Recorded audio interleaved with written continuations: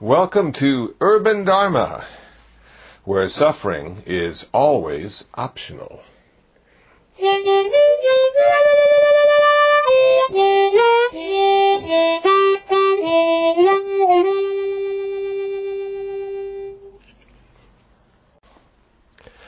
Hello, this is Reverend Kusala, and I'm talking to you from downtown Los Angeles. I live at the International Buddhist Meditation Center, which is in Koreatown, the Koreatown section of Los Angeles. We're a few blocks away from the Staples Center, if you're familiar with that. Just to give you an idea of where this podcast is coming from. A couple days ago, Thursday as a matter of fact, I was invited to speak at a Catholic high school called Bishop Montgomery High School in a comparative religions class on Buddhism and who the Buddha was. The presentation lasted about 126 minutes, so I thought it was a little long for a podcast, so I've split it in two. This is part one of my presentation, and then the third podcast coming up will be part two. About 16 minutes into the presentation, one of the students came with a camera and wanted to take a picture for the yearbook. So there's about a minute and 30 seconds of not much of a presentation, but you'll hear us arranging ourselves and the picture being taken. And then about 27 minutes into the presentation, a student asked about nirvana. Is a person who has achieved nirvana perfect? And so you can't quite hear the question, but you will hear the answer. And that's about it. I think you'll find this presentation interesting. I hope it's clear, and I hope you find it useful. And part two will be in the next podcast, and let me play my blues harmonica just a little bit to lead us into the presentation itself. Here we go.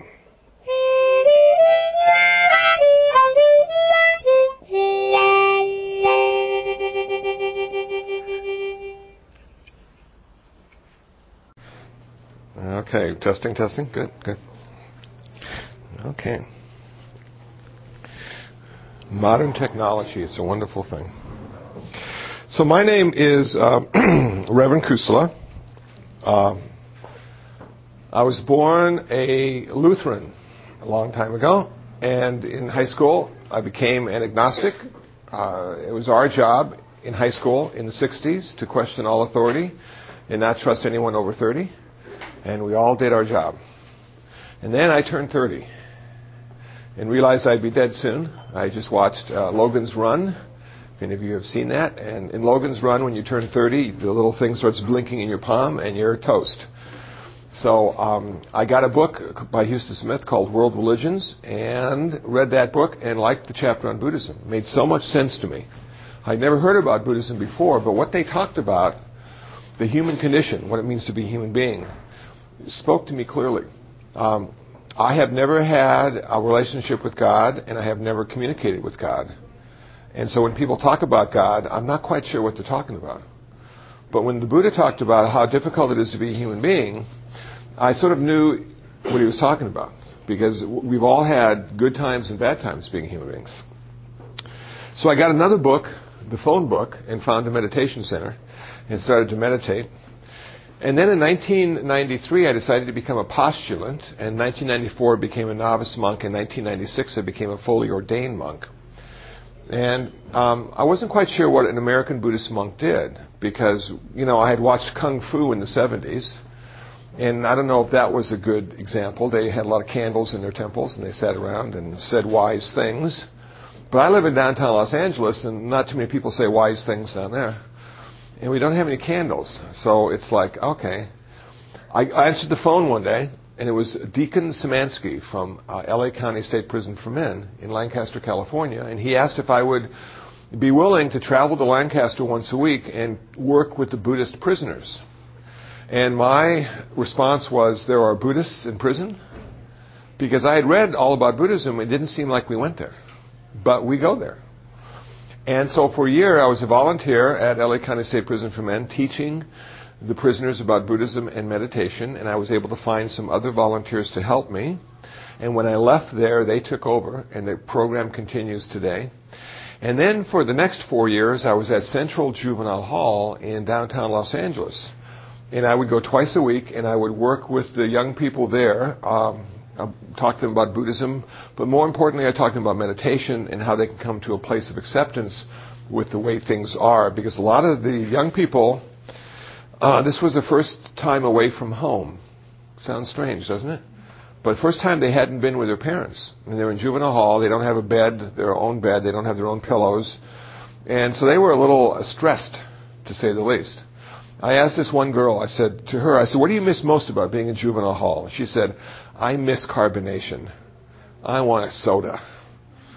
That was what she missed the most. She wanted a Coke, just one of those bubbles. So when you go to juvenile hall, you miss different things. And so I went there and had a great opportunity to see how many different ways people can suffer, whether they be old or young, male or female. For a year, while I was going to Central Juvenile Hall, I also went out to Camp Kilpatrick, which is a high-risk probation camp in Malibu. And this is where they put some of the guys who are rascals. And I taught a blues harmonica course there. So I was able to get some harmonicas donated. And we would sit down, and I would bring in some CDs of my favorite blues guys, Muddy Waters, Howlin' Wolf, Sonny Boy Williamson, number 1 and 2, James Cotton, all these greats. And we would play the blues, and these guys were living the blues. So they sort of already had the feeling, they just didn't know about the harmonica. And then I found a professional guitar player to come to help me with that project. And he taught the guys how to read music and what music meant. So when they went home, they got to keep their harmonica. And I just imagine them going home the first time and say, Mom, look what I got at camp. I got a harmonica. I wonder how Mom felt about that. So I was there for 4 years, again learning a lot. And then I was invited to Garden Grove, which is in Orange County. I was invited to do the keynote address at the mayor's prayer breakfast and talk about Buddhism. And I said to them, well, I don't pray, but I do eat breakfast. Is that okay? And they said, that's fine. We're going to have a good breakfast for you. We just want you to tell us about Buddhism. And I did. And I brought my harmonica with me and played a little tune for them, and they all liked that. And the chief of police was in the audience. And a week later, his office called me up and asked if I'd be interested in being a police chaplain for Garden Grove. They were expanding their chaplaincy program, and before me, they had only white Christian police chaplains, but they wanted to get a Jewish chaplain, a Muslim chaplain, a Buddhist chaplain. And so I thought to myself, gosh, I've been behind bars now for 5 years. It would be so cool to ride in the police car. Cops was always one of my favorite shows. And I'm thinking car chases and all sorts of stuff. And I did have a chance to go on one car chase. It was a lot of fun. Nobody got hurt, though. And the bad guys, these aren't really bad guys. They're just unskillful guys were caught. But I have my own bulletproof vest that I wear when I go on ride-alongs. And I have a shirt that says chaplain. I have a hat that says chaplain. I have a jacket that says chaplain. And the reason we have chaplain all over our clothing is because the bad guys will recognize we're clergy, spiritual people, and they won't shoot us. And so I'm thinking, but if the bad guy's an atheist, I'm going first, So thankfully that hasn't been the case. And we don't carry guns, even though we're trained in how to use them. But we're told if it really gets bad, to just run. Because there's no way for us to protect ourselves, We're just like, we can't sit in the car because people might shoot the car. So when I get out, like at a car stop and the officer's going up to the car, I get out too and I stand by the door. And then I'm looking, buildings, rocks, trees, what can I hide behind if something goes down? And then my job would be to go back to the car and push the button. They have a button in there which calls for backup. So my job is to back up. And to be with the guy. Again, being clergy, being a Buddhist, my job, I'm supposed to be peaceful. I'm supposed to be love and kindness, compassion. So I can't go rough up prisoners. I can't go, okay, you're going to jail, buddy. My job is to be there and be the heart of the police car. To be an example of compassion and wisdom. We have 11-hour ride-alongs, and you can imagine getting into a car with a police officer. Because they don't know who I am. I don't know who they are. They don't necessarily want to take me. So I go into the briefing, and I go up to the sergeant, and I say, Sergeant, I'd like to do a ride-along today. We have to do a certain amount of ride-alongs each month. Sergeant says, okay. And he assigns me to a car. So now I usually go with the rookies. I usually go with the new guys, because the old guys don't want the clergy with them. And so I get in the car with the rookie, and he has to move everything aside, because that's his office. I'm in his space now. That's his office. And I sit down. And now I've got 11 hours sitting next to this guy. I don't even know his name. Never saw him before. He's never seen me before. And so we start driving around Garden Grove. And we take a couple calls, and we might stop off for, get some water or something. We take a couple more calls, stuff like that. And as the day goes along, I start talking about Buddhism. He starts talking about his wife. They just got some new drapes. They're thinking about buying a new car. And we become real to each other, And that's the whole deal. It's to build up those friendships with the officers. Allow them to talk to somebody. Because they see a lot of stuff that we've never seen before. And if they're riding alone, in a Garden Grove, they do ride alone. They got nobody to talk to about it. And to put it into perspective, to sort of bounce this stuff off of.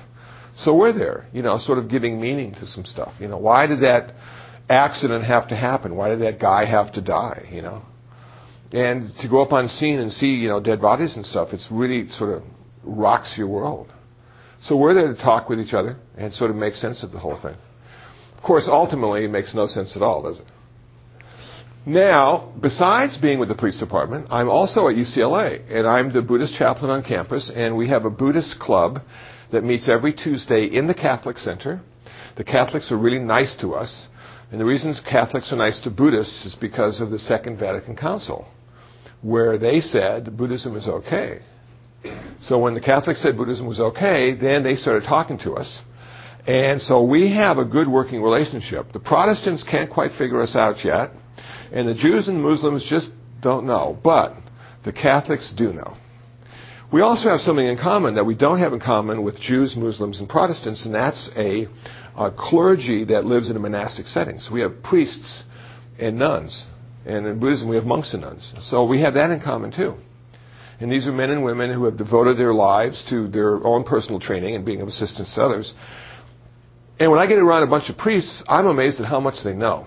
They all go to school for a really long time, and they all have all these degrees and stuff, and they're really smart, And it's sort of fun for me to hear them talk about their theology, because my approach is a little bit different. And I'm always amazed at how much they know, and how much I don't know. It keeps me humble. Last year, for the first time, we had the Monks in the West Conference, held at the Sage City of 10,000 Buddhas. These were Catholic monks and Buddhist monks who came together for 3 days to talk about inner life and training. What does it mean to be a monastic in the West? How do the monasteries work? What kind of training do you go through? How difficult is it to live in a single-gender community? What do you do about love and intimacy in those relationships if you're not going to have lust? How do you keep a healthy mind state when you look at the world and see how crazy the world is? And one of the Catholic monks refused to become a reverend or a priest. He wanted to be nothing more than a monk. He said, if I go to the next level of ordination, I'm going to have to give homilies, I'm going to have to do weddings, I'm going to have to do funerals, and I want to be a monk. I don't want to do that stuff. I want to practice. And I'm thinking, that is so cool. Because all the other priests were sort of doing weddings, doing funerals, giving talks. But this monk was at the monastery, and he was being a monk. So we talked about a lot of stuff, and one of the things we talked about was sex. Of course, for us, it was how not to have sex, And we had these old guys, and we had these younger guys, and we had all these men. And I had never heard men talk about sex in the way we did those 3 days. And I wanted to share a little something about that. That I never really understood how men are supposed to love. Because every man in my life told me how to lust. But not one of them told me how to love. Now, I've had women in my life tell me how to love, but they told me how to love as a woman, not as a man. And I think men and women love differently because of birth. So how does a man love? And more importantly, how does a monastic man love who lives in a single gender community? And how does he express that love in his intimacy with the people being loved?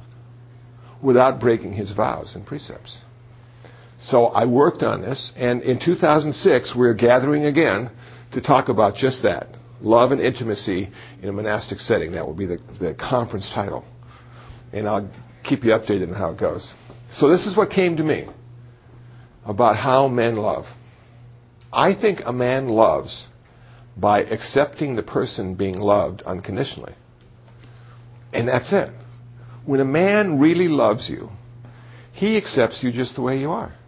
He doesn't want you to change in any way. Now, isn't that so cool? Have you ever seen a big burly guy with a bunch of tattoos and a hairy back pick up a little newborn baby? And he's just so, you can tell he's just in love with the little guy, you know?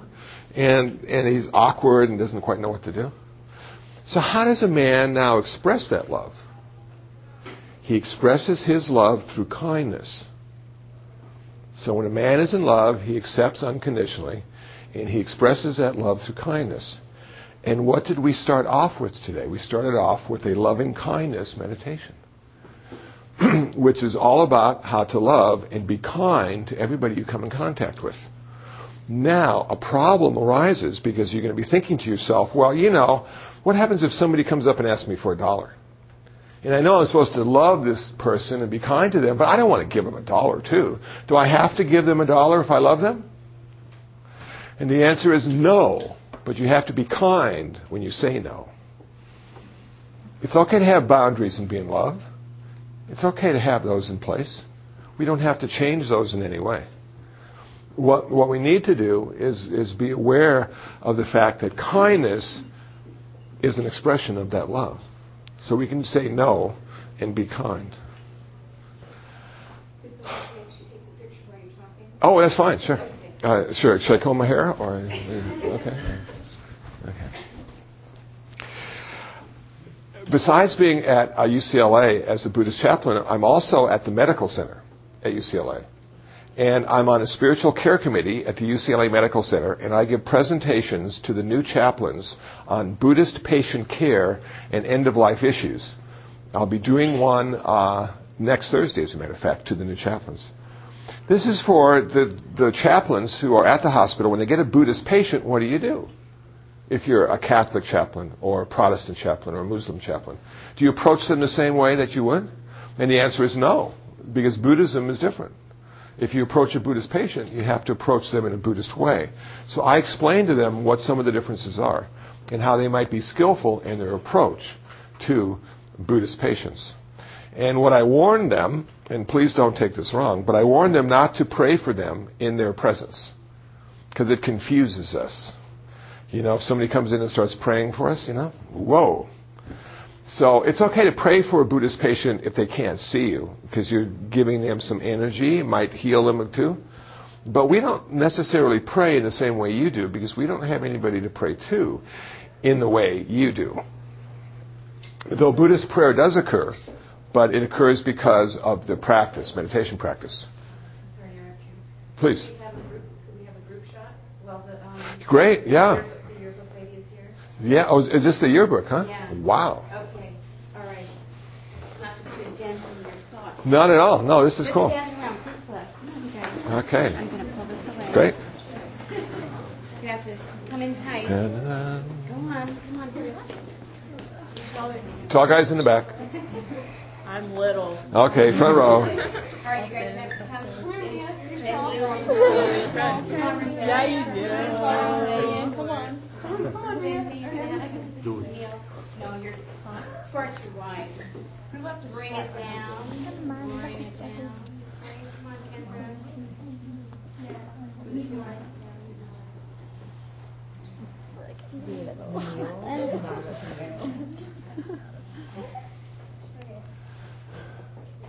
Does that camera have film? Yeah. Wow. 1, 2, 3. Oh.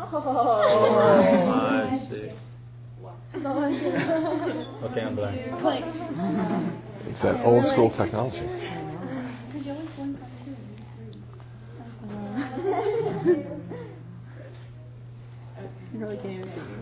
Thank you.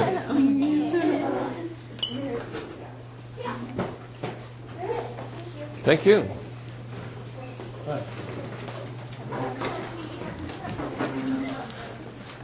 Thank you. You were talking about prayer, Okay. and that you don't pray to a God. That's right. All right, so we don't confuse Buddhists and pray. Yeah. Now, having said that we don't pray, the Buddha did pray. The Buddha was a theist. He did believe in God. But there was a problem. Because when he was young, at the age of 19, it said he went out into the streets of the city and he saw 4 things that forever changed his life. He saw an old person, he saw a sick person, he saw a dead person, and he saw a holy person. And when he saw the old person, he was surprised at how old and wretched that man was. And why wasn't anything being done for him. And his charioteer said, well, everybody that's born has to get old. That's the nature of life. And he hadn't really thought about it that way. And what do we do in our culture when somebody gets really old? Don't we put them in rest homes if we can? So we don't have to look at them. Somebody else can take care of them. That's what happened to the Buddha too. Then he saw this really sick person. And he was surprised at how sick this body can get. How sick this mind can get. And he said, why? And Chana said, because he was born. Because we're born, we have to get sick. Everybody who has been born has been sick. And what do we do with sick people? We put them in hospitals so we don't have to look at them. We don't have to care for them. So you can see why the Buddha hadn't seen all these things in the same way. We haven't seen a lot of the same stuff too. And then he saw this dead person. You know? He was lying there and he was bloated, sort of like some of the bodies we saw in New Orleans, you know, before they were picked up. And the Buddha said, wow, that guy's really sick. And Chana said, oh no, he's more than sick. He's dead. And everybody that's born has to die. And what do we do when somebody gets killed or dies? We cover them up so we can't see them. We take them to a mortuary. And we buy some new clothes and buy them some new shoes and comb their hair and put some makeup on and cover them with flowers so we can't smell the decaying flesh. We take them out. All the relatives come and Uncle Max looks like he's just sleeping. And we don't get to see the reality of our life in the same way the Buddha didn't get to see reality in his life as well. Now he's going back to the palace and he sees this really holy person all dressed in white, calm, unaffected by all the suffering the future Buddha had just seen. And that was the messenger, the 4th messenger. The Buddha did not leave home, did not leave his family because people were dying. He didn't leave his family because people were sick or getting old. He left his family because he saw a holy person. And he felt the holy lifestyle had the answers to the human suffering he had just seen. Now imagine 2,500 years ago in India, having seen all this suffering, maybe even looking at the TV today and seeing all the suffering that's occurring in Pakistan right now, and all the suffering that did occur in New Orleans and still continuing to occur. And imagine you petitioning God, please, please, don't make these humans suffer like this. Step forward, end their suffering. And I imagine that's what the Buddha did, because he believed in God. And not one of the gods of India would do it, would step forward and end human suffering. So he took it upon himself to find the answer, to find out why humans have to suffer and how to end that suffering. And it took him 6 years of ascetic practice and meditation. But at the end of those 6 years, he had achieved his final goal. He had found the answer to human suffering. He never had to suffer again. And for 49 days, he enjoyed his release from suffering. And then for 45 years, he taught how to end suffering. Why we suffer, how to end suffering. That's all he talked about. Does that mean he didn't believe in gods anymore? No, he still believed in the gods of India, but he found one thing they couldn't do. Does that mean all Buddhists are atheists and they don't believe in God? No. A lot of Buddhists, most Buddhists do believe in God.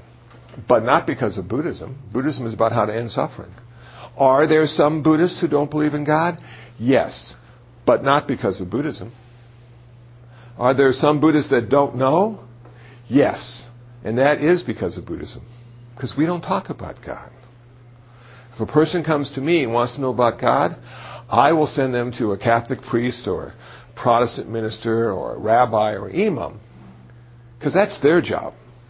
My job is suffering. Why humans suffer and how to end the suffering. That's what Buddhist monks and nuns do. We work on ending our own suffering, and then we help others in their search to end their suffering. So what did the Buddha say? How did he lay this out? How do we end suffering? And why do we suffer? You know, last week I was at Palos Verdes High School, and it is a tough sell to talk about suffering. Because it's nice up there, you know? You can see the ocean from the campus. There's some really cool cars in the parking lot. And I'm going, hey, you know, life sucks. And they go, well, I know, we lost the game last week.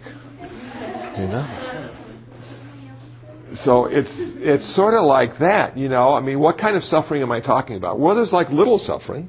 There's like, oh, you know, I can't watch my favorite TV show. Little suffering. Or I got a bad grade.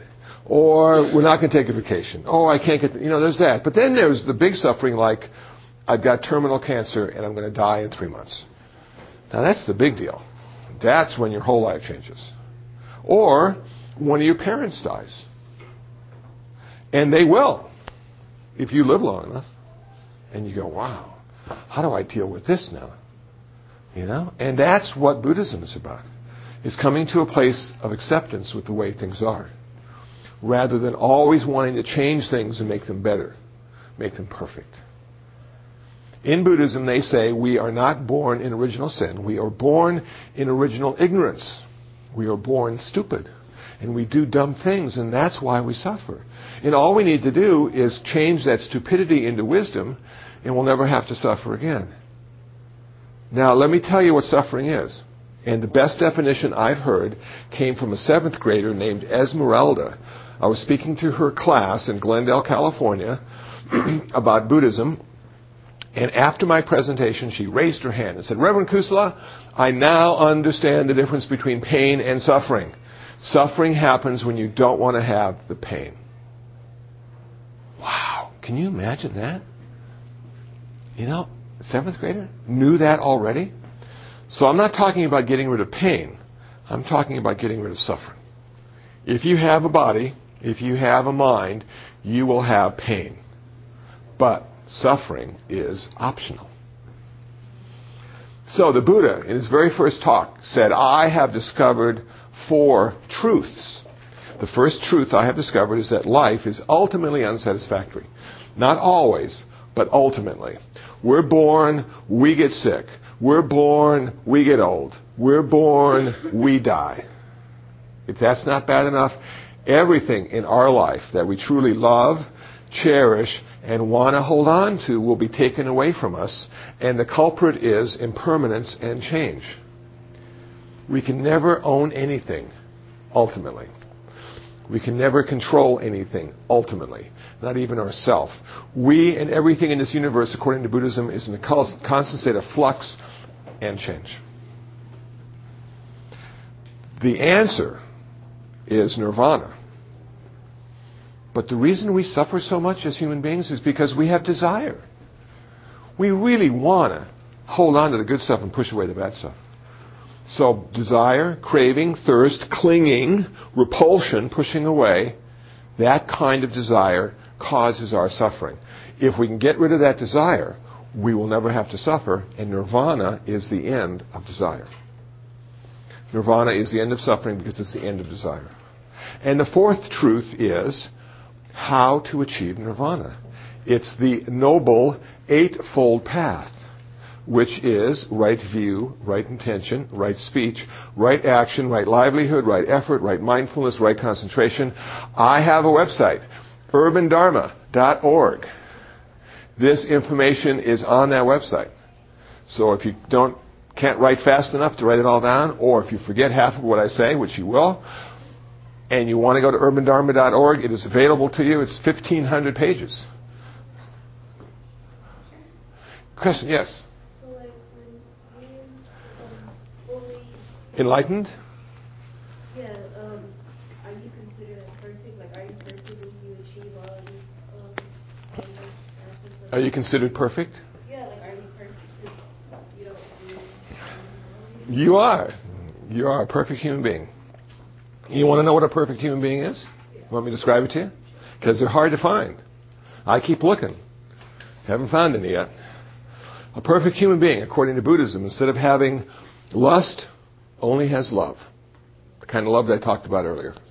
A perfect human being, instead of having greed, only has generosity. A perfect human being, instead of having hatred and anger, only has loving kindness and compassion. A perfect human being, instead of having delusion and ignorance, only has wisdom. A perfect human being is wise, compassionate, generous, and loving. That's what a perfect human being is according to Buddhism. They never get any better than a human being. They just become the best human being they can be. Make sense, sorry? Okay. Now, have you ever seen anybody that's like that? I haven't either. I've heard they exist. And I think one of the reasons I can't see them is because they're not drawing attention to themselves. They probably don't even have cool-looking hair. Normal clothes. Might take the bus. Don't have too much to say. Sort of in the background, you know. Somebody drops something, they pick it up for them, and then they leave. Those kind of people, you know what I'm saying? Because the kind of person that keeps drawing attention to themselves usually isn't perfect. Got some issues to work out. We all know that. So that's what I'm talking about with a perfect human being. Buddhism is all about being a human being. Nothing more. And that's why I was attracted to Buddhism, because I am a human being and nothing more. Most cool. So how can we use this Eightfold Path to achieve our perfection as a human being? Well, we can break it down into three categories. We can break it down into personal discipline, mental purification, and wisdom. And in the first category of personal discipline, we find right speech, right action, and right livelihood. The Buddha said there are 4 kinds of speech that always increase our suffering. They are harsh, malicious, false, and gossip or idle chatter. Those kinds of speech always increase our suffering. If we can speak skillfully, we will suffer less. When I was at Juvenile Hall, I suggested to the guys and gals there to start using the words please and thank you, and to see if that would change their level of suffering with the staff. And do you know what? If you said please or thank you to the staff was more than happy to help you out a little bit. Using speech to reduce your suffering. Using speech in a skillful way. The Buddha said there are 3 kinds of activity that always increase our suffering. Killing, stealing, and sexual misconduct. Now the problem with killing is that it's really hard to be born. And if you're a Christian, this is your very first time here. Welcome. In the Buddhist tradition, we feel we've done this before. Though I can't remember ever having done this before. It seems like my first time too. And if you're a Hindu, you've done it many times before as well. So the Christians have a lot of pressure. You get about 70 years to get it right and go for eternity. We, on the other hand, can screw up a few hundred more lifetimes and eventually get it right while we're suffering and feeling uncomfortable in all those lifetimes, no matter where we were born. Isn't that interesting? This sort of diversity of afterlife. You know, in the class before, one of the students said, well, do you guys go to heaven? Because, you know, after listening to you talk, Kusala, I can't see why you'd go to heaven. Well, they didn't really say that, but I'm implying that. And yes, we do. We go to Buddhist heaven. We have our own heaven. It's really cool. We have actually 32 of them. 32 heavens, 32 hells. We get a lot of places to go. We don't go there because of what we believe, though. We don't go there because of our faith. We go there because of what we think, what we say, and what we do. This diversity in afterlife allows you to have a Buddhist in your life and encourage them to be the best Buddhist they can be because they're going to Buddhist heaven. And I can encourage you to be the best Christian you can be because you're going to that heaven. And we may never see each other again. This may be our only time in all of eternity that our paths cross. Now, I've done a couple weddings, and on three occasions, I've married a Catholic girl to a Catholic guy to a Buddhist girl. Catholic guy, Buddhist girl. So the very first one, I was very concerned. And we were doing a little counseling, and I said to them, I said, chances are pretty good that you're going to go to different places after you die. That this may be the only time you're going to be together on this earth. Is 50 years going to be long enough together? They said, yeah. Little humor. Okay. So this Buddhist afterlife allows us to create community. If we see that everybody's right, if we see that the Muslims are right, and the Catholics are right, and the Protestants are right, and the Buddhists are right, because what they're saying is designed to be a better Buddhist, or to be a better Catholic, or to be a better Muslim. It's not designed as a one world religion. Now I know that may sound a little heretical, but one, I have a problem with that word, one, which I talked about in the last class. That one oftentimes leads to uniformity. If there's only one nation, only one God, only one way to read a book, what about the people that don't do it that way? What do we do with them? Where do we put them? What did England do with some of the bad people that used to live in England? They sent them to Australia. Okay, you're not going to work with us? We're going to send you away. In this world of ours today, where do you send people? Pacoima? Just let them sort of, everybody goes to Pacoima who doesn't fit the... You know what I'm saying? So I like the idea of diversity and unity. When I do interreligious dialogue, I tell the people at the panel, don't try to make me one. Try to see how we're already connected. Because in Buddhism, we're already connected. But that connection, that diversity, allows us to create community, allows us to create unity.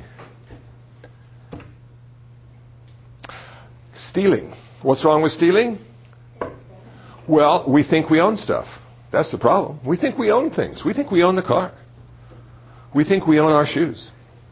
And if somebody takes the stuff we think we own, it ruins our day.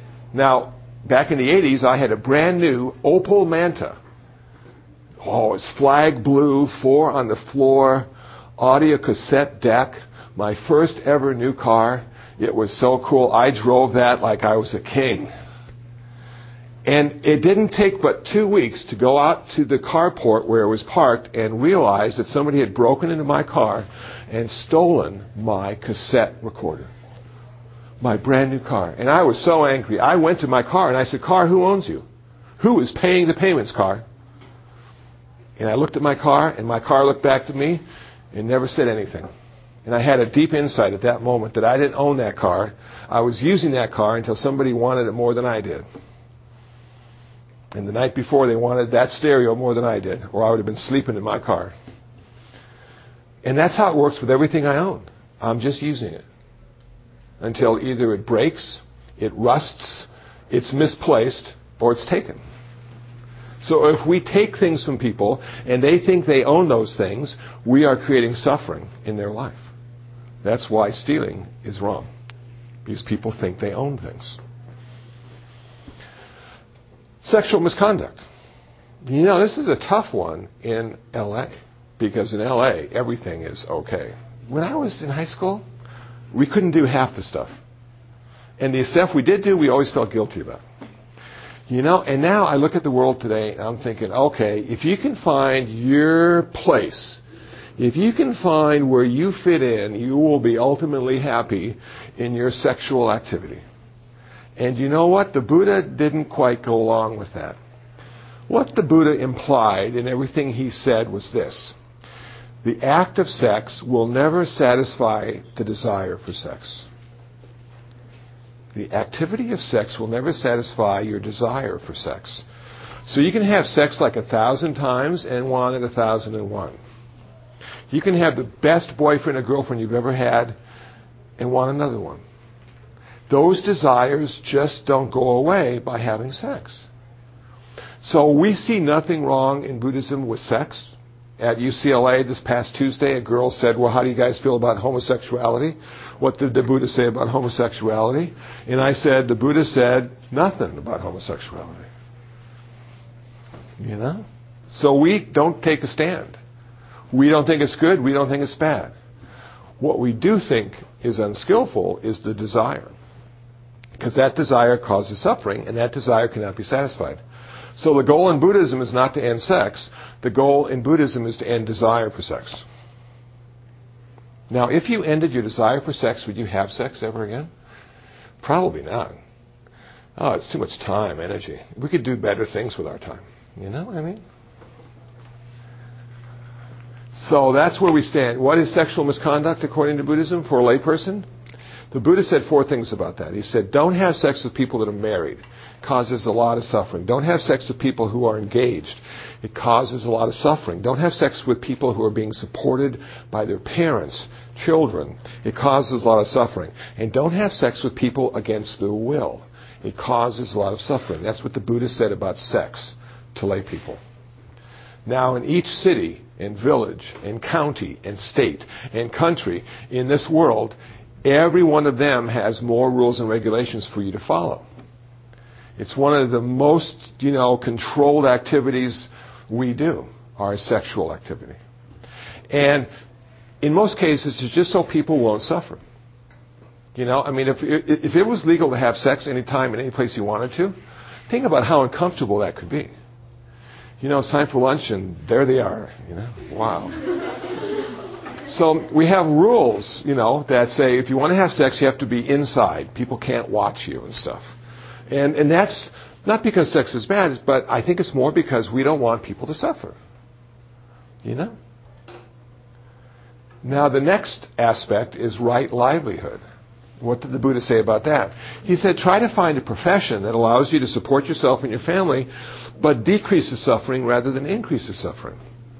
So he didn't really advocate people being a butcher or a bartender, because those can really create suffering and heedlessness, the bartender. He didn't really like people making atom bombs either, though they didn't have them back then, but munitions and poison. Not a good thing to do. Though it could be necessary, but maybe somebody else could do it. So a Buddhist wants to go into a profession where they can support themselves and their family and not create any more suffering. Now, I was giving a talk at USC to some business majors, and one of the guys said, well, is it okay for a Buddhist to make a lot of money? Because it sounds like Buddhists just want to be sort of simple and not make a lot of money. And I said, oh, no, it's really good if you make a lot of money, because then you can give that much more money away. So, see, it's not how much money you have, it's what you do with it that counts. And I'm so happy that the founder of Microsoft, who is Bill Gates, is now giving a lot of money away. Because he's got tons, right? But he's giving it away now. That is so cool. So don't be nervous about making money, but just spend it wisely. So that's the first part. That's how we start being a Buddhist. We watch what we say, we watch what we do. Now, as I've been talking, I haven't really talked about right and wrong. Because you know what? In Buddhism, we don't have right and wrong. In Buddhism, we don't have good and bad either. In Buddhism, we have skillful and unskillful, more suffering and less suffering. Interesting, isn't it? Anybody seen that new TV show, My Name is Earl?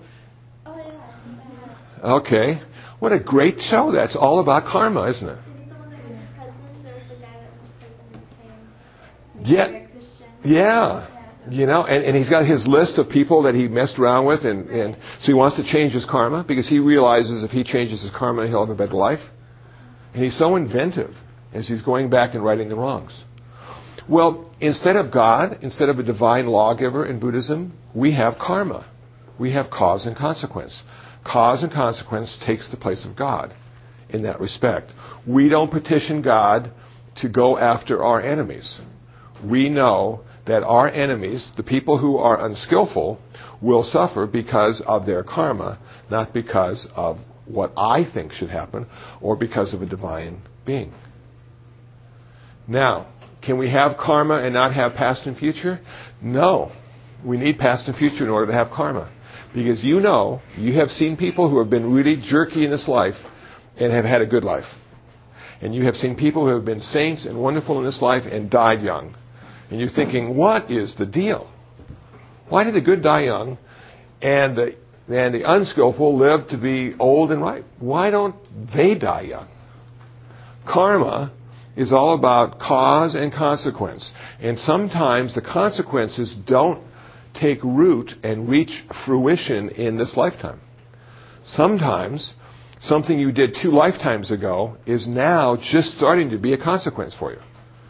And you go to yourself and you say, wow, I'm really working hard to be a good person, and look at my life. Like Earl looked at his life. What's wrong with my life? What do I need to do to change my life? And what we would say is we need to change our karma.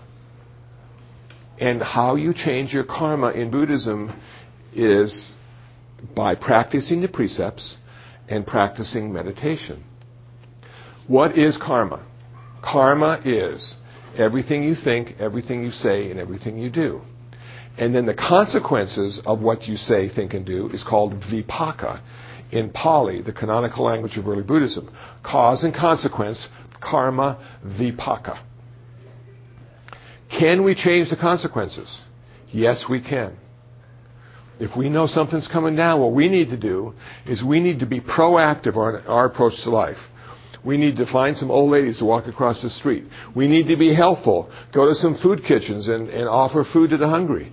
Go to some shelters and offer to clean up the shelters. We need to proactively respond to those consequences as they manifest so we don't have to be victims of those consequences. Isn't that a cool way of looking at it?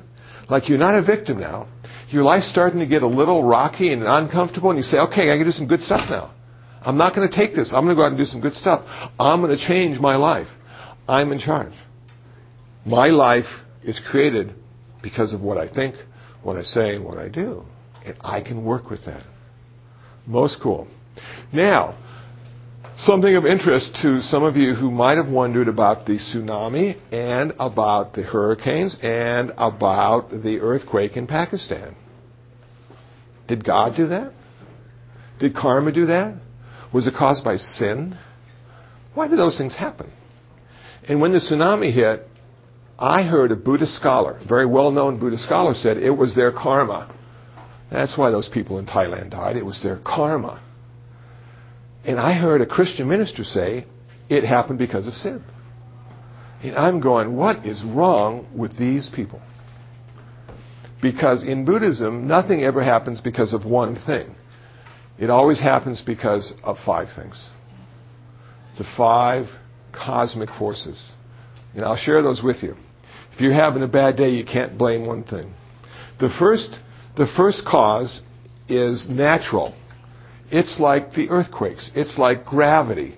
It's like the sun and the moon going around. Its cause is natural environmental forces. That's the first cause of why things happen. The second cause of why things happen is genetic. It's biological. It's genes and chromosomes. So sometimes our life is difficult because of our genes and chromosomes. Sometimes our life is difficult because of natural forces beyond our control. Those are the first 2 things. The third reason why stuff happens is karma, cause and consequence. Okay? That's sort of the moral aspect of why things happen. If I was more skillful, this wouldn't have happened. The fourth reason stuff happens is your religious practice. And we call it dharma in our case. How we practice Buddhism affects what happens to us in our life. And if you're a Catholic, how you would practice your Catholicism affects you. Your practice will affect you. So that's another reason why stuff happens. And the final reason stuff happens is because of mind. Our mind creates a lot of stuff. Our mind can create one sentence, and if our mouth says that one sentence, we can change the world. Generally, it's not in a good way, though. But wars have been started over something people said. Wow, so mind is a very strong influence. So the next time you wonder why that hurricane hit New Orleans, those are the 5 reasons a Buddhist would use to give meaning to that event. I hope that was useful. We're going to go into meditation now. Okay? We started with what we say and what we do. We have the 5 precepts. The 5 precepts are designed to change our karma. I guess I should tell you what those precepts are. The 5 precepts are to avoid taking life. Every Buddhist takes that precept. I will avoid taking life. The second precept is to avoid taking what is not given. I will avoid stealing. The third precept is to avoid sexual misconduct. The fourth precept is to avoid lying. The fifth precept is to avoid consuming intoxicants. Those are the 5 training precepts of every Buddhist. Those precepts are designed to change what we say and what we do. They're designed to change our speech karma and our action karma. Now, the last one, I went and had dinner with the Jesuits at Loyola Marymount University a couple years ago, and I realized that Catholic priests don't have that 5th precept, not to consume intoxicants. What's that? They have alcohol at Mass. Yes, they do. Yes, they do. So what's wrong with having a beer once in a while? What's wrong with having a little wine? The problem in Buddhism with that is it could lead you to a state of heedlessness. You could end up losing all the wisdom you've acquired through your spiritual practice and becoming this really stupid person that does something very unskillful and creates a lot of suffering for yourself and everybody around you. So there's nothing wrong with drinking. There's something wrong with what it does to your consciousness. It steals your wisdom. Now, if you're becoming a Buddhist for the first time and you're a 6-pack a week guy and you go down to 3 bottles a week, you're being a good Buddhist. This is ultimate perfection, not immediate perfection. So if you're used to lying and you lie a little less, that's okay. You're going in the right direction. If you kill ants because you can't stand ants and now you kill half the ants you've killed, you're going in the right direction. So these are training precepts. They are not commandments. They are not given to us. We take them. We accept them. We are training ourselves to be perfect human beings. And it took the Buddha 550 lifetimes to become a perfect human being. That's a really long time. So we can't be too hard on ourselves.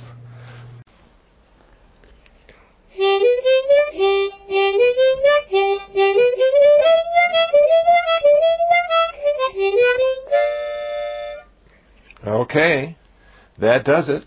Hope you enjoyed it. Part 2 is coming up. That'll be the 3rd podcast. Again, this is Reverend Kusala from downtown Los Angeles, Urban Dharma, where suffering is always optional.